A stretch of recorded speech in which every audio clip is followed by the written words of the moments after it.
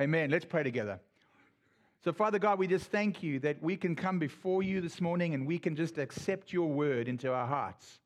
We thank you that you are a God that provides direction, admonition, counsel, prophetic word. Father God, that you are a God that stirs us up. Holy Spirit, come into the room right now, not because you weren't here before, but just, Father God, in a new way. Holy Spirit, just do a move in the room right now of openness, acceptance, and complete abandonment to what you want to tell us. Father, we're not here to placate the people outside this church to say, hey, look how righteous those people are coming to church. No, Father, we are a godly people that seek you every moment of our day. Every time we come before you, we want to be edified. We want to be encouraged. Father God, we want to be discipled. We want to be changed. We are not here just to have our ears tickled. No, Father, we are here because we want you to grow us, shape us, and make us into something incredible for your name, for no other reason. And Father God, we pray this now in Jesus' name. Amen. Amen. How many of you walked to church this morning? This can't be a Pastor Micah. This can't be a true African message. How many of you are ready to be here for the next 3.5 to 4 hours just on the message? Oh, here we go. Well, here's the deal. What's nice about having such a long message is if you really start enjoying the message and you want to get up and leave and go and fetch somebody and bring them back, feel free. I'll still be preaching by the time you get back. Amen? All righty. So there's this thing that's on me all the time about what do I need to do first in my life. Have you got that? It's like, I got to constantly be prioritizing things. I've constantly got to be sorting through things.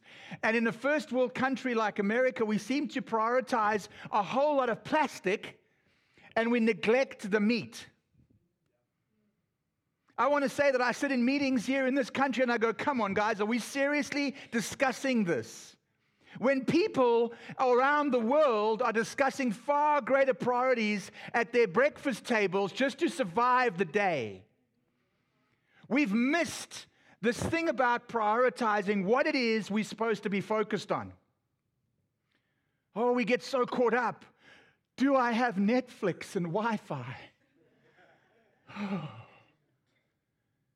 And the Lord is screaming at you that people all around you are destined for an eternal death, and you're busy worrying about your Wi-Fi. The Lord is screaming at you that there's character traits in you that He can tweak and He can change if you'll just humble yourself and present yourself to Him, and He will change your life so radically that you won't even recognize yourself. I don't know about you, I look in the mirror sometimes and I go, I don't want to be recognizable. And so when I have a look at that scripture in Revelation chapter 2, which tells me, hey, I need to return to my first love. I need to return to the first deeds. Now, when I first read that scripture in Revelation, I thought to myself, oh, brother, I got to keep focused on Jesus. I got to keep returning to Jesus. No, that's not what the scripture means, and I want to unpack this today.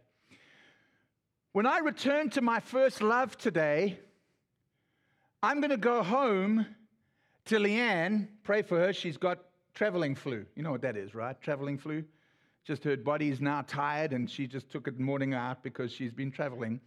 But when I return home to my love, I'm not running home just to be with Leanne. Trust me, when I get home today, Leanne doesn't want me just to climb next to her on the bed and hold her and say, oh, it's so good to be home, and it's so nice to be with you, and it's so good to be. She wants me to cut the lawn. She wants me to tidy up outside. She wants me to unpack the dishwasher. There's a list of things that my love requires me to do that I used to do automatically when I first married Leanne. But now I need to be reminded 20 years later of the things that she needs me to do.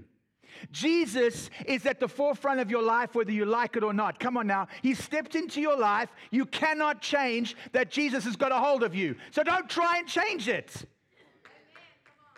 All we've got to do is understand that Jesus is at the forefront of our minds and our hearts. And when we look at Jesus and we focus on Jesus, it's going to change what we do.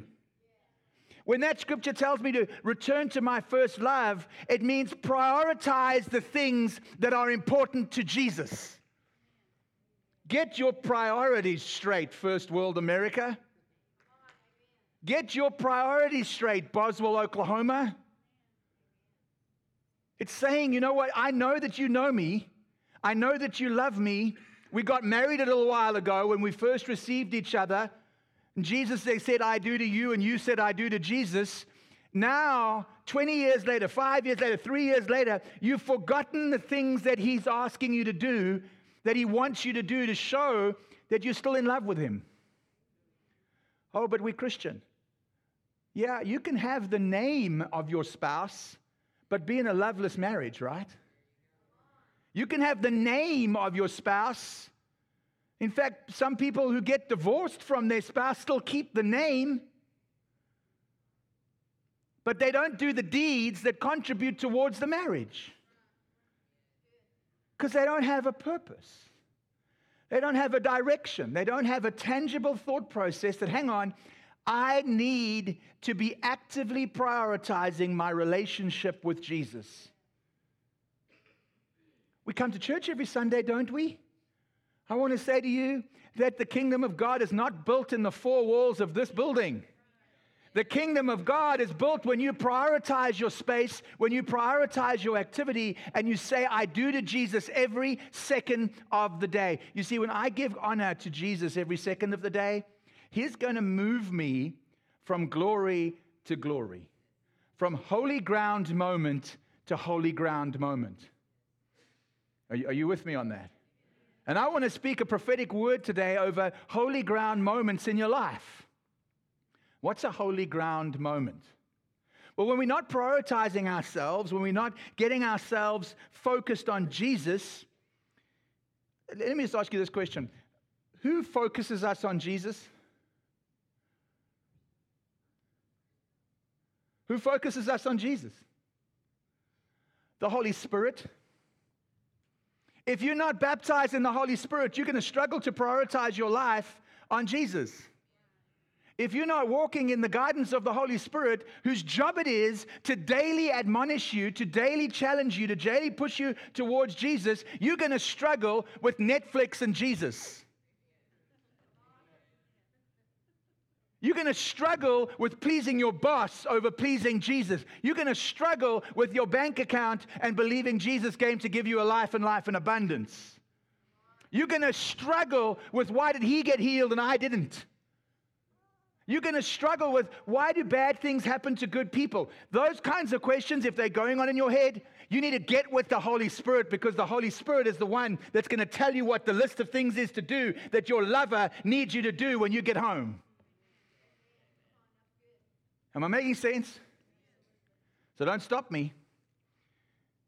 Because when we have a look at the Holy Spirit's job of pointing us to Jesus, his whole purpose is to give you a God-oriented purpose.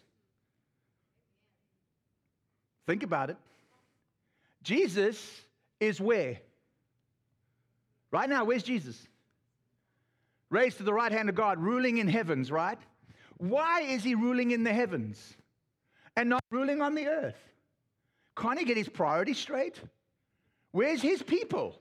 Shouldn't he be on earth? Why did he have to go away in the first place? You see, in Genesis chapter 3, 2 and 3, God unpacks the story. The moment Adam and Eve lost their direction, the moment they lost their deeds that they were doing for their first love, what did they do? They stepped into a place of disobedience. The disobedience was the sin. Everything else that came was the consequences of the sin. We learned this on Wednesday, right? If you didn't learn it on Wednesday, get the recording or get your ear into church this coming Wednesday. You see, when we have a look at this moment where there was disobedience and Adam and Eve stepped away from their first love, hey, God steps in and says, I'm going to send my son. He said to the woman, my seed will be through you. He didn't say to Adam that the seed will come from Adam. He looked at the woman and said, your seed. Why did he look at the woman? Because his word, Jesus, would be birthed into a woman and become the word in flesh, Jesus Christ. Am I making sense? And so he didn't say to the man and the woman together, oh, you're going to have a whole lot of children, and eventually there's going to be this guy that comes from your seed. It's going to be called Jesus, and he's going to be a really good prophet, and he's going to say like really good things, and he's going to write 4 really good books called the Gospels, and it's going to change the world. And then he's going to tell somebody he's going to build a church, and they're going to go and build a church, and then we're going to have this kind of church and that kind of church, and eventually there's going to be so much division in the church that I'm going to need to send my son again. And then, no. He said, hey, focus on the seed I'm going to put on the inside of you. Focus on the seed I'm going to put on the inside of you. Am I making sense? And when the seed arrived, Jesus was always there.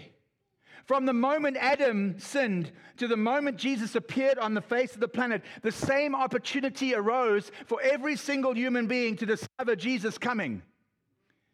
The people of old had the potential of stepping into the realm of knowing Jesus. Moses did. Moses steps into the realm of knowing Jesus when the angel of the Lord, Jesus Christ himself, steps down and explains the word of God to him, explains Deuteronomy to him, explains the living covenant with him, explains everything. That was Jesus. Moses took his tent outside the camp to camp out with the living God. Jesus. Abraham knew about the resurrection of his son before the resurrection even happened. How? Because he'd been communing with Jesus, who would later be resurrected, so Jesus could explain the resurrection to him, and so Isaac's offering was understandable to him. You see, these men and women focused their attention on Jesus and made it a priority to focus their living word on Jesus. If they could do it without the Holy Spirit, if they could do it without the indwelling of the Holy Spirit, what can we do today knowing that Jesus has come, is coming, and will come again? We can tune into Netflix and binge watch our favorite show. No, I can't be at church on Wednesday. You know why? Because, well, my favorite show starts at 8:15. And we start at 6:30, and Pastor Craig goes on a bit long, and these guys were willing to do whatever it took to concentrate on the seed, on the word that God had placed into action in Eden and released it to the world. So much so that the same guy, Moses, now goes and he gets birthed in him this desire. How many of us have a desire, a dream? I'm not talking about your first world dreams. Oh, we really want to go to a cruise in Hawaii. Great, amen. God will give you the desires of your heart, right? And we take that scripture, God will give you the desires of my heart, and we translate that into a red Lamborghini. First world translation of the will of our heart. Have you noticed that? That's not what the scripture means. Moses has this desire. What was Moses' desire as he's growing up in the palace? Man, this was a boy that was angry. His mother had left him. His mother had stayed with him and told him that he wasn't of the palace. It was abundantly clear that even though he was third, fourth, fifth generation Hebrew, he was third, fourth generation immigrant. Now, I'm first generation immigrant, and when I listen to Bianca, when I listen to Kevin, I go, hang on, we are adopting the customs of America. Y'all? Did I do a good job? We're adopting the customs of America. Now, can you imagine how many after generations, like I'm talking hundreds of years here, the Israelites would have adopted the customs of the Egyptians. That's why there were 3 plagues that affected them both, because the Israelites had to realize that God was punishing them for adopting the customs that were not of the seed. They were not of the word. There was no blessing because there was no focus on the word. They had adopted the customs, the priorities of the things around them, and not the things that God had laid on them. Am I making sense? Oh, it's not going well with me, Pastor. I just can't live with him anymore. He's just... I've been with him for 35 years, and he's been the father of my children, and now they've moved out of the house. I see him for the first time with the scales have fallen off my eyes, Pastor. And you adopt the customs of the world, saying in your marriage, it's easy come, easy go. Oh, my son's such a rebel. Who put the spirit of rebellion in him? You did. Oh, but she's so immoral. Where did she learn that from? You didn't protect her from the ways of the world while she was growing up, while she was 13, 14, 15, 16, and now you're complaining about her immorality now when she's 18, 19. Focus your family on the word and the seed of God in your life and watch the blessings flow. There will be no plagues. There will be no malediction if you focus on the word of God that he planted in Eden. Am I making sense?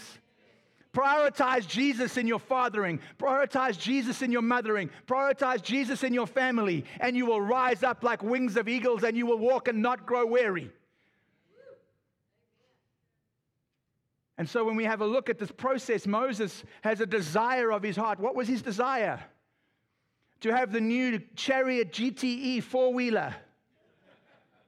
You know that thing can tow a whole trailer? He wanted a new skid steer to build a new pyramid. No, that's not what was his desire? He goes out there with all this anger, all this hurt, all this issue, all this confusion. Sound like one of you? All of the pains of being left behind, not an Egyptian, not an Israelite, growing up, being supposedly a prince, but not having the authority of a prince. In fact, he had so little authority that when he killed an Egyptian slave driver, the Pharaoh, his adopted father, sought to kill him. How's that work? He must have been nothing less than a slave in the palace if the Pharaoh had so little regard for him.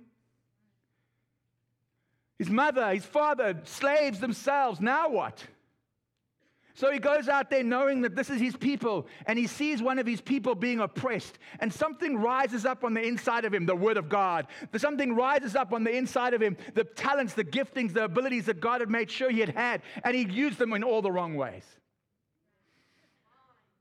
You see, there's a listening to the word, and then there's an implementation of the word through the Holy Spirit that will give you the right results. You can know the word, call yourself Christian, be called a Christian man, but be doing it all wrong. And he murders the Egyptian slave driver, and he has to go on the run for 40 years. And so the Holy Spirit guides him for 40 years. Somebody else went into the desert. Jesus Christ. He had a purpose. Isaiah, I come to give sight to the blind, hearing to the deaf, bind up the brokenhearted. You know that scripture he quotes directly after being in the desert? Did you notice that? When we often implement the gift of the word in our lives in the wrong way, take a moment to reorientate yourself towards the word. Moses did. So he goes into the desert for 40 years, and there he is working in the desert. In fact, this desire in his heart to free the oppressed, that was Moses' genuine desire. It wasn't just any oppressed. It wasn't just the Jewish oppressed. It was any oppressed. Because he gets to this well, and some women are kind of trying to draw water from the well, and the shepherds come over, and they try and walk all over the women. And he goes, not on my watch. Persecuted and oppressed got him down. Why? Because he was so persecuted and oppressed and angry and put down in the palace and in the prison. He didn't know where to go. And so he was desirous of something. How many of you are desirous of something? As righteous as freeing the oppressed, feeding the hungry. How many of you wake up with that as your priority and not your Netflix stream? And not the bills that you have. How many of you have that desire bolted into you? Because you see, it's only if we follow the word of God and the promptings of the Holy Spirit that we're going to have the real kind of desires that matter. Am I making sense to you today? It's not about just writing a list, I must go to church. That's the American first world way. Take out your cell phone. Hey, Siri, set me a task. Church, 9 a.m. Wow, that's incredible. No, I'm talking about when you're waking up. My Siri is talking to me right now. How all your Siris went on as I said, hey Siri, did you notice that? It's pretty cool, don't you think? I can do all sorts to your phones right now. Hey Siri, wake me up at 5:30. There we go. See what happens tomorrow morning at 5:30. And so we have a look at this process and we jump in and we start prioritizing. And I'm talking about when you wake up in the morning, what is gnawing away at you. The worries of the fact that you don't quite fit in, the worries in the situation about your Netflix feed, the concerns about your bandwidth and your Wi-Fi, where this is going from, what time I must get my kids to school. Is that what's gnawing at you? Or is it the liberation of the oppressed? Is it the freedom of the persecuted? Is it the feeding of the hungry? Is it the praying for the downtrodden? What gets you up in the morning? Because when we have the Word of God as our focus and as our priority, let me tell you something, your Netflix account's not going to get you up in the morning, but the liberation of people is, the combining of the church is, the edification of the body is, the things that are going to get you up in the morning are going to be so much more important than your Netflix feed. And so Moses, with this desire to free the oppressed, having done it all wrong, how many of you have had a good desire but walked it out all wrong? And Moses gets up with this good desire and he's walked it all wrong. And he goes to the holy ground like he does every day. He goes to the desert like he does every day. Walks past this bush like he does every day. Knows the bush. Knows of the bush. Has probably even named the bush. Given it a name. He knows it's the big bush next to the creek. You want to get to my place. You go to the big bush and you turn left. Yeah? And Moses, with this desire, the same desire, goes before the Lord. And the Lord says to him, and he gets his attention, he has a barbecue in this bush, the bush doesn't burn, and Moses goes before the Lord, and the Lord says, the first thing he says to him, hey, take off your sandals, this is holy ground. Why was it holy ground? Here's the deal, lean forward, I want to tell you a secret. It was holy ground because the Lord knew that he was going to marry the word of God in Moses with the spoken word of God himself. Oh, come on now. He was going to match up the desires of Moses to free the oppressed with the spoken word of God. But look at what happens in Genesis chapter 3, Genesis chapter 2. It first of all says, Moses wanted his people free. At the end of chapter 2, God says, I want my people free. The spoken word of God aligned with the word-oriented desires of Moses. And when the two married, there was holy ground. It wasn't just because it was special. God knew that if he could awaken the word-based desires in your heart with the spoken word from his heart, and he could match the two, something holy was going to happen. Are you getting me? And all of a sudden, Moses knew that the desires of his heart weren't stupid. They weren't dumb. They weren't some crazy dream. They were things that were spoken in heaven by the word of God himself, right down into Moses, right down into who he was. And Moses said, I'm going to make a moment here. And God says, you better take a moment because big things are going to happen when you align yourself to my word. Big things. Oh, you might have excuses. But Father, how am I going to pay for this? How am I going to do this? How am I going to speak to Pharaoh? How am I going to convince him that you're the Most High God? How am I ever going to get to Kenya to be a missionary? How am I ever going to get the confidence up to become a prayer missionary or a prayer warrior? Or how am I ever going to learn the tongues of the Holy Spirit?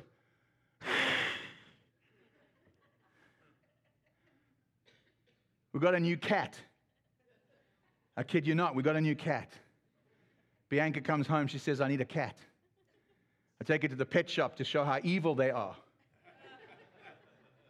Satan the devil walks around like a roaring lion. A lion is a cat. Cats are from the devil. Preach it, brother. So now we have two evil cats walking around our house. And the one cat goes to the other cat. The new cat comes all sheepishly and meekly into the room. Now, our existing cat's a house cat. She's got no claws. The new cat's got claws. Uh-oh. It's a boxing match with a blade, right? And the first cat doesn't realize she can use her claws because she's looking at the bigger cat. And the bigger cat looks ominous. It looks too big. The little cat looks too small. Doesn't realize it's got special gifts, special talents, special abilities that the other cat doesn't have, that wants that cat to come out and play. And that there hisses. And the toy tail goes from this to this. When you realize that you're packing a punch with the Holy Spirit, you can make a noise about it. And so Moses goes before the Lord. He doesn't just go, I can't do this. No, not at 7 o'clock on a Wednesday. Talking in tongues. Let me tell you something. If you want your Christianity to always be what it is right now, keep doing what you're doing. Sit on your rear end and do nothing with the Holy Spirit. You will be saved. You will have eternity, but you'll have no fun. Keep doing it. It's okay. You'll get it to heaven.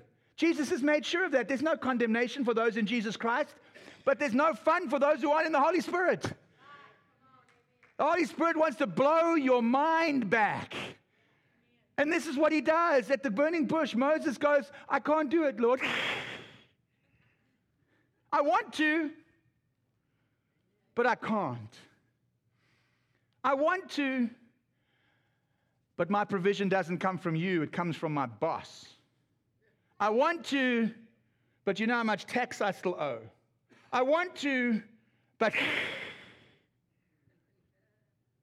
And you don't realize that God's looking at you and saying, what's in your hand? What's in your hand, James? What's in your hand, James? What's in your hand? And you go, oh, I've got this stick. I've got these claws. Cool. Superhero. It's not a natural thing that it's the supernatural and you can be called a superhero. Come on now. I might not have a cape, but I got a microphone.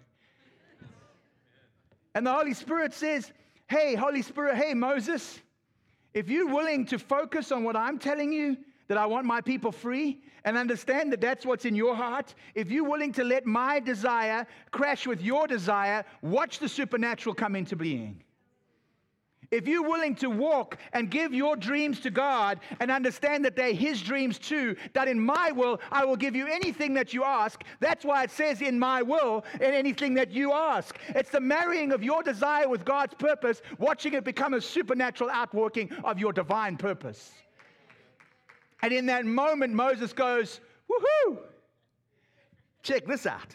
And he throws his stick down and it becomes a snake. The minute you put your excuses aside, the supernatural steps in. Can I say that again? The moment you put your excuses aside, the supernatural can step in. And then you begin to realize that Moses was carrying a weight.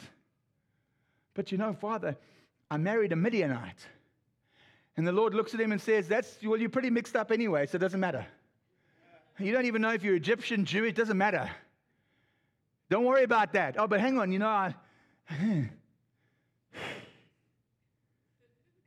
And again, the Lord reminds him, I'll give you your brother, Aaron. He'll speak on your behalf.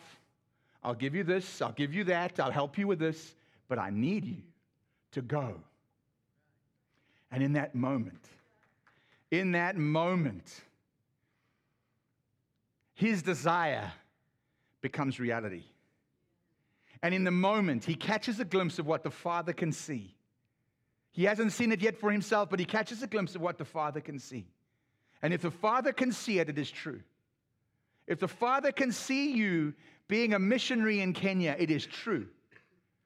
If the Father can see you overcoming your current divorce proceedings and reuniting with your husband in a peaceful and honest and wonderful way, if the Father can see you, husbands, loving your wives like Jesus loved the congregation, if the Father can see you rebuilding relationship again with an estranged child or an estranged parent, if the Father can see you honoring your mother and your father even though they abused you, if the Father can see you honoring and loving your enemies even though they hate you, if the Father can see you honoring and loving those who've done wrong to you, then it is true.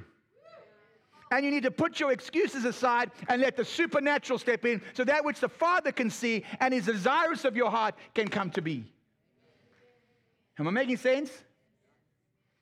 And so when we have a look at this process, Moses now gets up and he leaves. What do? Oh, God was there. Oh, when that Meg sings, the Holy Spirit's in the building. It's a holy ground moment. Oh, I want to get my shofar out. I want to get my flags. I just want to fall down. Wow. And we camp on the holy ground. What good is that? From holy ground to desert, people. From holy ground to desert. Moses had to make his way across the Midianite desert, faced the Israelites who didn't want him back after the first plague, were accusing him and mocking him and scorning him just as much as the Egyptians were. That from that holy ground moment to the next holy ground moment when he stood and waved that same stick over the ocean and it opened up, another holy ground moment. There was a whole lot of desert between this holy ground and that holy ground. How many of you know there's some challenges between glory and glory? How many of you know you're going to have to walk with conviction from the burning bush, with the burning fire of the Holy Spirit as your motivator, to the next moment you have with God? And if you give up on that holy ground moment, you're going to be lost and you're going to find yourself prioritizing all the wrong things. Well, maybe I don't have to throw this stick down. You know, maybe I can just say kazam and something else will become a snake. Maybe I just need to just listen to some praise and worship songs at church and I'll get back with God. Let me tell you something, guys. Your relationship is celebrated with God in church. It's not initiated with God in church. Your relationship with God is initiated at a holy ground moment. It's receiving and putting aside the excuses the moment God aligns His purpose with your desires and saying, yes, Lord, I will go. But we tend to camp at the holy ground because that's when we lost. When Brother Dwayne speaks on families, man, I'm just on fire. You know what? Your faith is not Brother Dwayne's faith. Your passion is not Pastor Craig's passion. Your passion is your passion. And you've got to get that aligned with the Word of God, and then you'll see that passion explode into something incredible. Am I making sense? Don't camp on the holy ground. All Moses would have had if he camped there was a good barbecue. All David would have got, if as the oil ran down his beard, all he would have become, if he stayed a shepherd, is a greasy farmhand. You can't camp on the holy ground moments. You've got to get out into the desert and fight the fight that the holy ground has asked you to fight. Your marriage isn't going to fix itself miraculously. No, if you hear from the Lord that you're to fix your marriage today, get on the process. Put out the excuses. Get the supernatural forgiveness of God in your heart and go and love on your wife. Stop looking at other women. That's not what the holy ground said you should do. Stop gambling away the finances of your family. That's not what the holy ground moment said you should do. You got so caught up in the distraction of greed that you've forgotten what the calling of God is on your life. Am I preaching sane? Because you see, God is saying to you today that I've got something greater than you, greater than what you can ever hope for, dream, or imagine. If you'll just walk through the desert under last command given. When was your last holy ground moment? When did you hear God stirring up in your heart? Yes, that's what I've got to do. If you haven't got one and you haven't had one, it's time to have one. And here's the deal. The first thing about a holy ground moment is it starts with worship. And worship is humility. You can't bow down before a king if you think you're a king yourself. Yeah? You got to put Jesus on the throne of your life and say, I'm not king of my life, and I'm certainly not king of my eternity. I could probably be king for 80 years, but I can't be king over my being for the rest of eternity. So I better get with the right king. Because this king is only going to last for 70 years, maybe 80 years at special mightiness. But the King of Kings and Lord of Lords can be my king forever. So the first thing we've got to do, just like Moses, is take off your sandals. I'm not preaching on washing feet stuff. Jesus did that. Let's leave it with Jesus. I'm talking about humbling ourselves and worshiping the Father. And saying, hey, whatever your word says, whatever your word stirs up in me, that's what I'm going to wake up thinking about. Yes, I will obey you immediately. It didn't say that Moses said to the Lord, you do know my feet stink, right? You do know that these sandals are pretty difficult to get on and off. Only thing I can think of is I say to my son when we're traveling now, Kyle, I say, hey, wear shoes that are easy to get on and off because at security, you've got to take your shoes off. So he wears his high tops that are completely laced all the way to the top. And the poor boy is like trying to get these shoes off. And you don't see Moses going, these are lace-ups all the way to the top. You want to take it seriously? No, it says in Scripture, and Moses removed his sandals. Period. When we get called to worship, we worship. When God is humbling you, there's a reason. He doesn't humble you to bring you down. He humbles you to set you up. When you come to worship in this place, when you go out and worship and call upon the name of the Lord, you are humbling yourself. You are saying, I have a desire. If I do it my way, an Egyptian slave driver might get killed. But if I do it your way, an entire nation might be liberated. And so we humble ourselves in worship. Step number 1 about having a holy ground moment. Come in to worship next time we worship in this room, and put aside yourself and ask God to equalize you with His word. Now, I don't know about you, but if I'm a diver, there's something called equalizing. It's when the pressure on the inside gets equalized with the pressure on the outside. When the pressure on the inside, the desire of your heart gets equalized with the pressure from God's word on the outside of when you equalize, you can do so much more. And so we equalize. We bring to equilibrium the word of the Holy Spirit's direction, the word in our lives, based on the desire of our heart. That's not Netflix. And we worship God. That's what worship is. Step number 1 about having a holy ground moment, worship God humbly. Do you know how my arms are just at the right angle? I think the whole church entered into worship today because just at that right moment,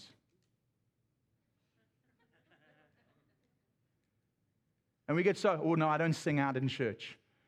Maybe they'll hear me next door to me. Did you see so-and-so raise their hands in church today? So what? Humble yourself before the Lord and get with Him and get with the Word. Who cares about everybody else? Oh, but they used to be Baptist and now they're going to that evil church called Victory Life Church where they have drums. They can wear their hair down. Who cares?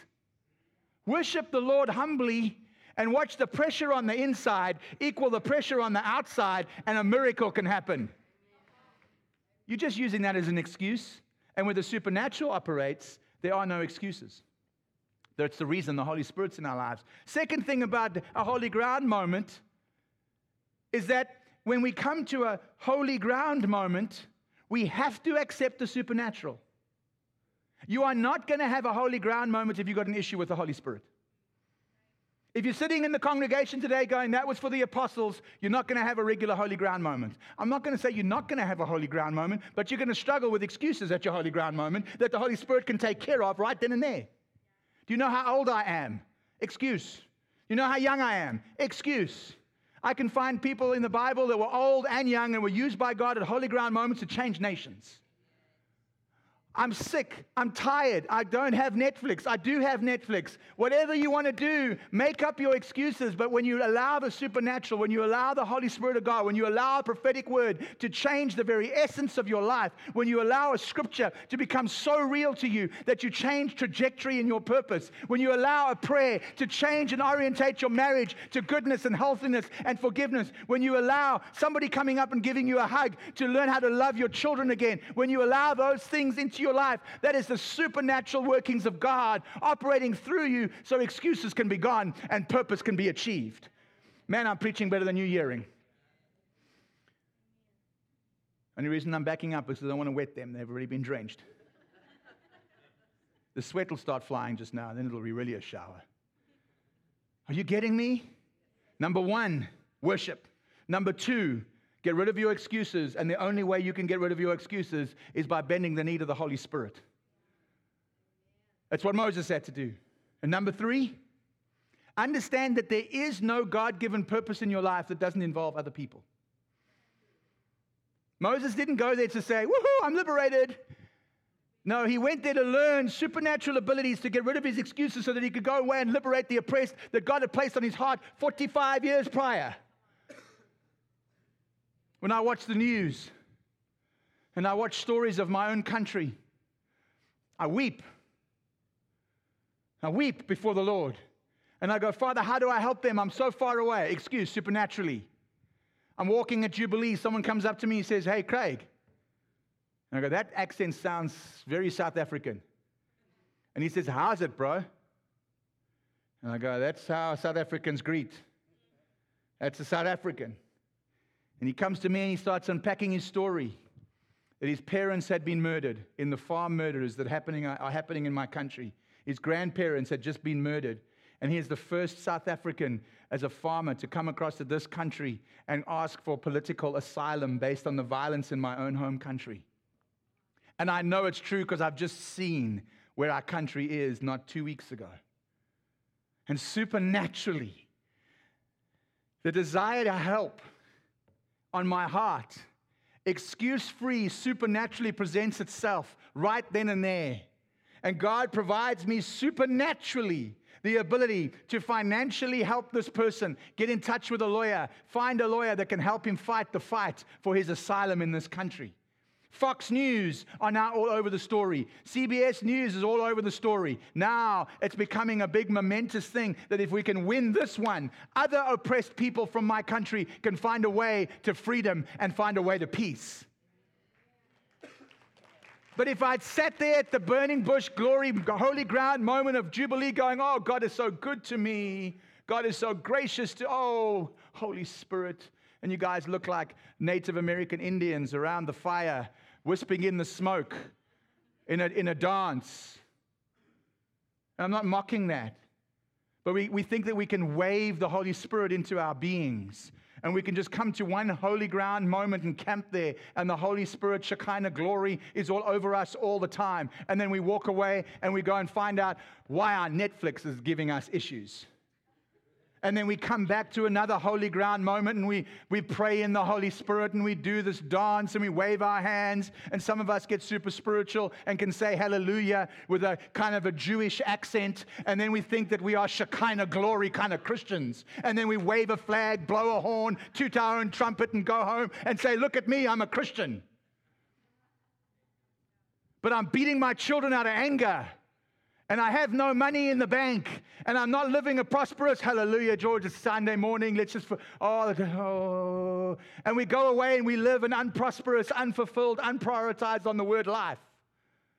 You can't camp on the holy ground moment, people. You've got to walk through the difficulty. That's why God does bad things to good people. Not that he punishes them, but he's already given them the word to walk through the difficulty, so walk it. He doesn't put those bad things on your plate. But he's already given you the holy ground moment and everything you need to walk through it with a glory, with a worship of the Most High God. At the airport, when the guards that were standing there, hands on guns, making sure we didn't make a run for it through the airport hall with our, 5 bags and the Lord said, this is okay. It's taken care of. I didn't start phoning anybody. Somebody came to me just 2 weeks ago and a week ago and said, why didn't you call me? I could have helped you. Didn't need your help, but I got God. I had a peace. He'd taken care of it. I didn't need to quickly phone my father-in-law and say, hey, help, put some money in my PayPal account. I need to be able to pay. God said, I got this. My oldest son turns to me and says, it's all right, Dad, God's got this. And these guards come up to me and say, it's okay, everything's waived. You can come into the country, you don't have to pay the waiver, everything's fine, there's your passports, all stamped, all good to go, you're free to leave. Yeah? I had to go from the moment of the Lord saying, I will take care of it. I had to walk through 3 hours of possibly him not taking care of it. Will he take care of it? Who else is going to take care of it? Help me, Lord! But if I was camping in the space of the holy ground, I would have never seen the miracle. I would have walked up to the God and hallelujah, high-fived him and Shekinah gloried him, and he would have looked at me going, what on earth are you on? But when he came to me and said, will you pray for my people and my team? I'm going, dude, I'm praying for myself right now. No, yes, of course I'll pray for your team. Let's pray for your team right now. You see, God has given you a holy ground moment. Walk through the desert to the next holy ground moment and watch miracle upon miracle, blessing upon blessing come to be in your life. Don't prioritize the desert. Prioritize the holy ground moment. Worship, supernatural, excuse-free living for others. And watch the holy ground moments hit you hard and fast. I want to tell you about some holy ground moments in your life that are happening all the time. Your marriage is a permanent holy ground moment. Your holiness in your marriage is a permanent holy ground moment. If you're married, you are in permanent holy ground to permanent holy ground. You are decided by God. There is a divine purpose on your marriage to move from holy ground to holy ground. You have constantly got to be seeking God with your spouse, not on your own. You cannot have a purpose. You cannot prioritize on your own if you've been joined and you're part of another. I tried.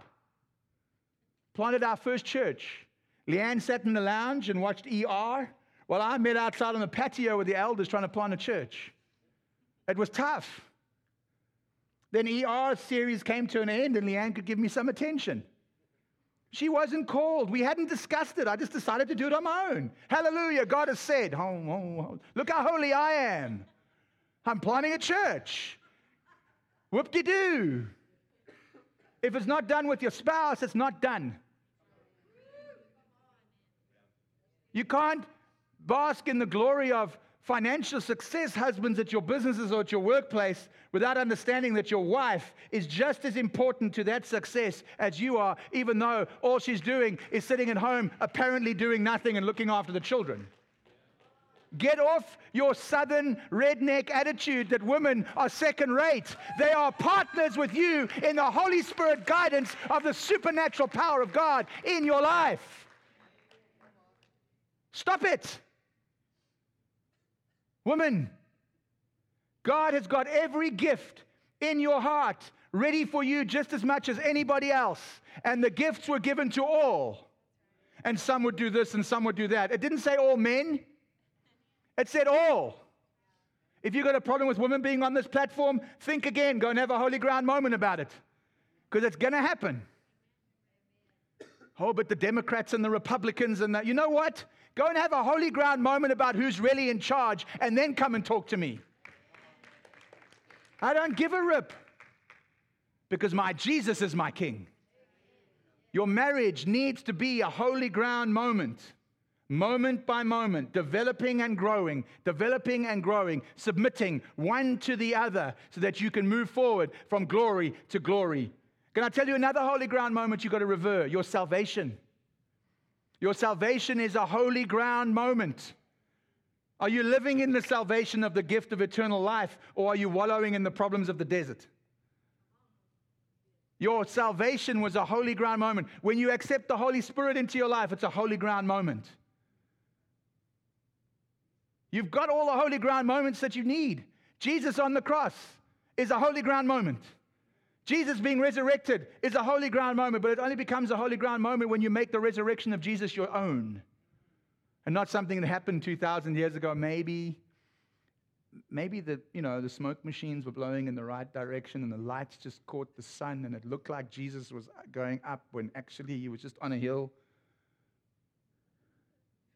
Oh, you joke. But that's what you do. Oh, well, maybe God was looking after me. I think maybe somebody else just kind of heard of my problem and gave me that gift because maybe they just felt sorry for me. No. God has declared in a holy ground moment. Every scripture and promise of the word is a holy ground moment. When it says in Bible that you have been given abundant life, accept it for yourself. It's a holy ground moment. It's not for somebody else. It's for you. Every promise is a holy ground moment. Every time you get together with brothers and sisters who are of like mind and are supernaturally sold out to an excuse-free living of worshiping God for others, every single time you meet with them, that's a holy ground moment. Take it seriously. I don't just go out to coffee with Micah. I don't just sit around having meetings with Micah. I go, what are we doing for God's people? This is a holy ground moment right now. God could talk to us in an incredible burning bush way right now. I'm taking off my sandals and I'm open. I don't have a meeting at work.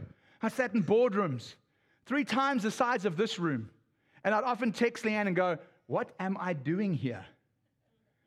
I'm talking bankers that would eventually go on and be on the board of the World Bank were sitting in the room.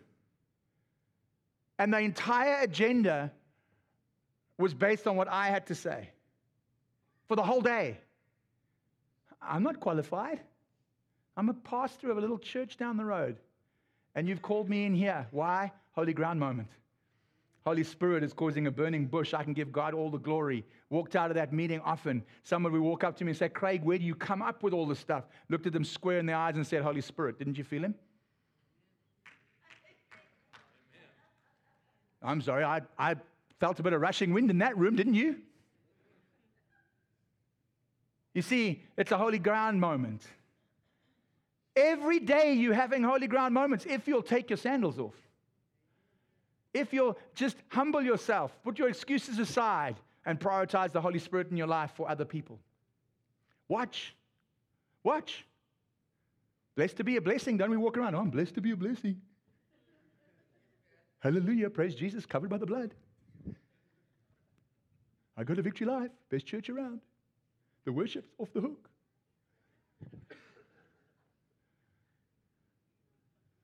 Come on. Come on. Well, my marriage is okay. No. Your marriage is a holy ground. Arrangement with God Himself and the Holy Spirit make it so. Your parenting is a holy ground moment with God Himself and the Holy Spirit. Make it so. Your health is a holy ground moment with God Himself and the Holy Spirit. Make it so. And Moses took off his sandals and took his little stick and wandered his way to fair Egypt and liberated the people. Man, he must have had a blast. Watching the desire of his heart that had been birthed all wrong 45, 50 years prior, all of a sudden watching God supernaturally do whatever He desired. He didn't just kill one Egyptian. He laid bare the entire Egyptian army at the bottom of an ocean. I mean, come on. He didn't just take them out. He desecrated them. He crippled an entire world power. Have a look at your history. Egypt was a world power until the moment the Israelites left them. And then the Egyptian world power crumbled. Why? Because Moses had a holy ground moment and liberated the people. And the blessing was removed from the land and everything with it. Because of what they had done to God's people. Am I making sense to you today? And finally, we came back to where we started. Finally, a holy ground moment will always involve the promised word of God from Genesis chapter 3. It will always involve the declaration of the name of Jesus. If you're not declaring Jesus and you cussing, start replacing cuss words with Jesus words. Start giving praise and honor to Him honestly for what He's done to you. Stop messing around with that. Youth, church isn't a joke. Your relationship with Jesus Christ is the one thing that your parents, whether they love you or not, know from the bottom of your heart will save you trouble. Trust me, I tried to do it without Jesus and got my rear end kicked badly by the devil. He will kick you because when you're not covered by Jesus, you're uncovered to the Satan. And Satan can whip your rear end royally. He knows how. Trust me, he's been there from just after Jesus spoke, let there be light. He was the angel of light. He was the angel of worship. Trust me, he knows how to make things look good even though they are terrible. Oh, I really think this job is for me. I know I've got a gambling problem, Pastor, but refreshing the machines at the casino, I really believe that this is for me. How dumb can you be and still breathe? Father, I know I've got a bit of a perversion problem. Father, Pastor, I know that I've got a little bit of a wandering eye, but, going into nude photography, that's really the job for me. That's not a holy ground moment. That's a moment of dumb stupidity. Stop it.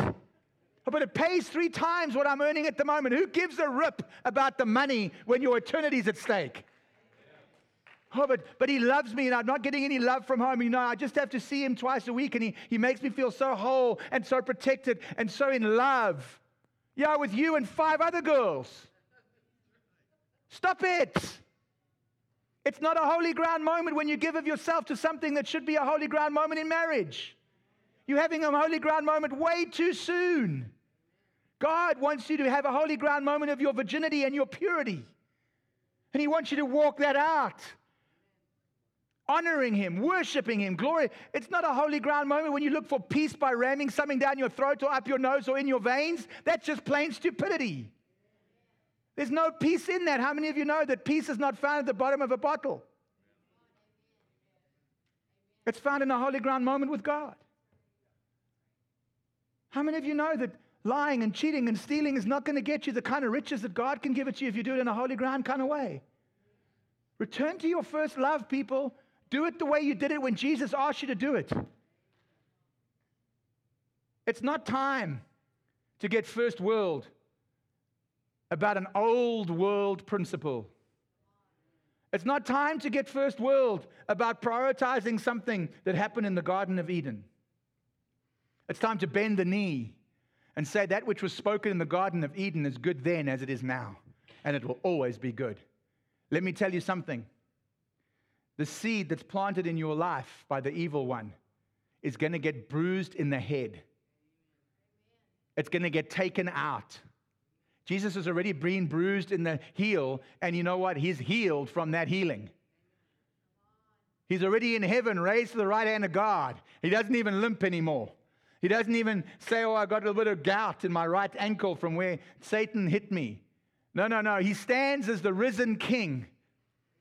The persecution still evident on his body. Why? Because his body hasn't been sealed yet. You're his body. Can I go into that quickly? Thomas goes up to Jesus and says, look, I need to touch your side. And Jesus says, touch my side. Now, if that side was all healed up, Thomas would have had no reason to believe that Jesus was resurrected. So Jesus appeared in the spirit with his side wide open. Why? Because he has to take care of the doubt. Yeah? That'll only be closed up like Adam's side was closed up once Eve has been sealed and made. Then God closed Adam's side. Why? Because the complete work of Eve had been done. You are the modern day Eve. You are the body of Christ. You are the wife and bride of Christ. The side of Jesus will be healed once you have been sealed. Why do you think Revelation shows Jesus as a bleeding lamb? Why? Because the work of his blood is still ongoing. Now, it might have happened in your life, but step number 3 about having a holy ground moment, it needs to happen in somebody else's life. You are it. Not Netflix, not PureFlix. Netflix and your priorities are gone. When it comes to the magnitude of the task at hand, what has God placed in your heart to do? Well, I really want to open up a school for children so I can give them a well-rounded Christian education. Get on with it. Look around you. It's needed. Oh, I have a little bit of money and I think I can start a little bit of, if I get this together, I can maybe start a housing project that can house the poor. Get on with it. God will bless it. Stop waiting for the big business guys in the town to get on with God's work and get on with God's work in the town yourself. Oh, I've always wanted a business where people could come and just fellowship and be with. Get on with it. I want to grow people. I want to tell them that they're not downtrodden. Get on with it. Stop waiting for Pastor Craig to meet with the sheriff and the police chief and the mayor and the businessmen and get that. Oh, I'm just waiting for them to start a program at church that I can get involved with. You are the program and you are at church, so get on with it. I'm not here to do the work for you. Scripture tells me what my job is. I got 5 tasks in this church. You can go and look them up. It's called a 5-fold ministry, and it's to equip you to do the work. And the last time I looked, I'm doing what God called me to do. I'm in the middle of my miracle. And I'm loving every moment of it. How can you go to Boswell? Because God sent me there. And where God says I go, I go. Even though it's a desert. Even though I know nothing about cows. Even though I can't understand half of the conversation at the Lazy Heifer. Even though they speak in a crazy accent and think they're right. Did I drag any of you to church? Anyway. God gave me a holy ground moment. And I may very well have another holy ground moment soon. And if that holy ground moment comes we'll all celebrate each other's holy ground moments. Whether that means going to Malawi, Kenya, or to California. Please, Lord Jesus, no. But the fact is, is that when we have a holy ground moment and it's genuinely of the holy ground and it's genuinely of God, three things will happen. I will worship Him. I will let the supernatural Spirit of God rule in my life. And I will do it for others. Amen.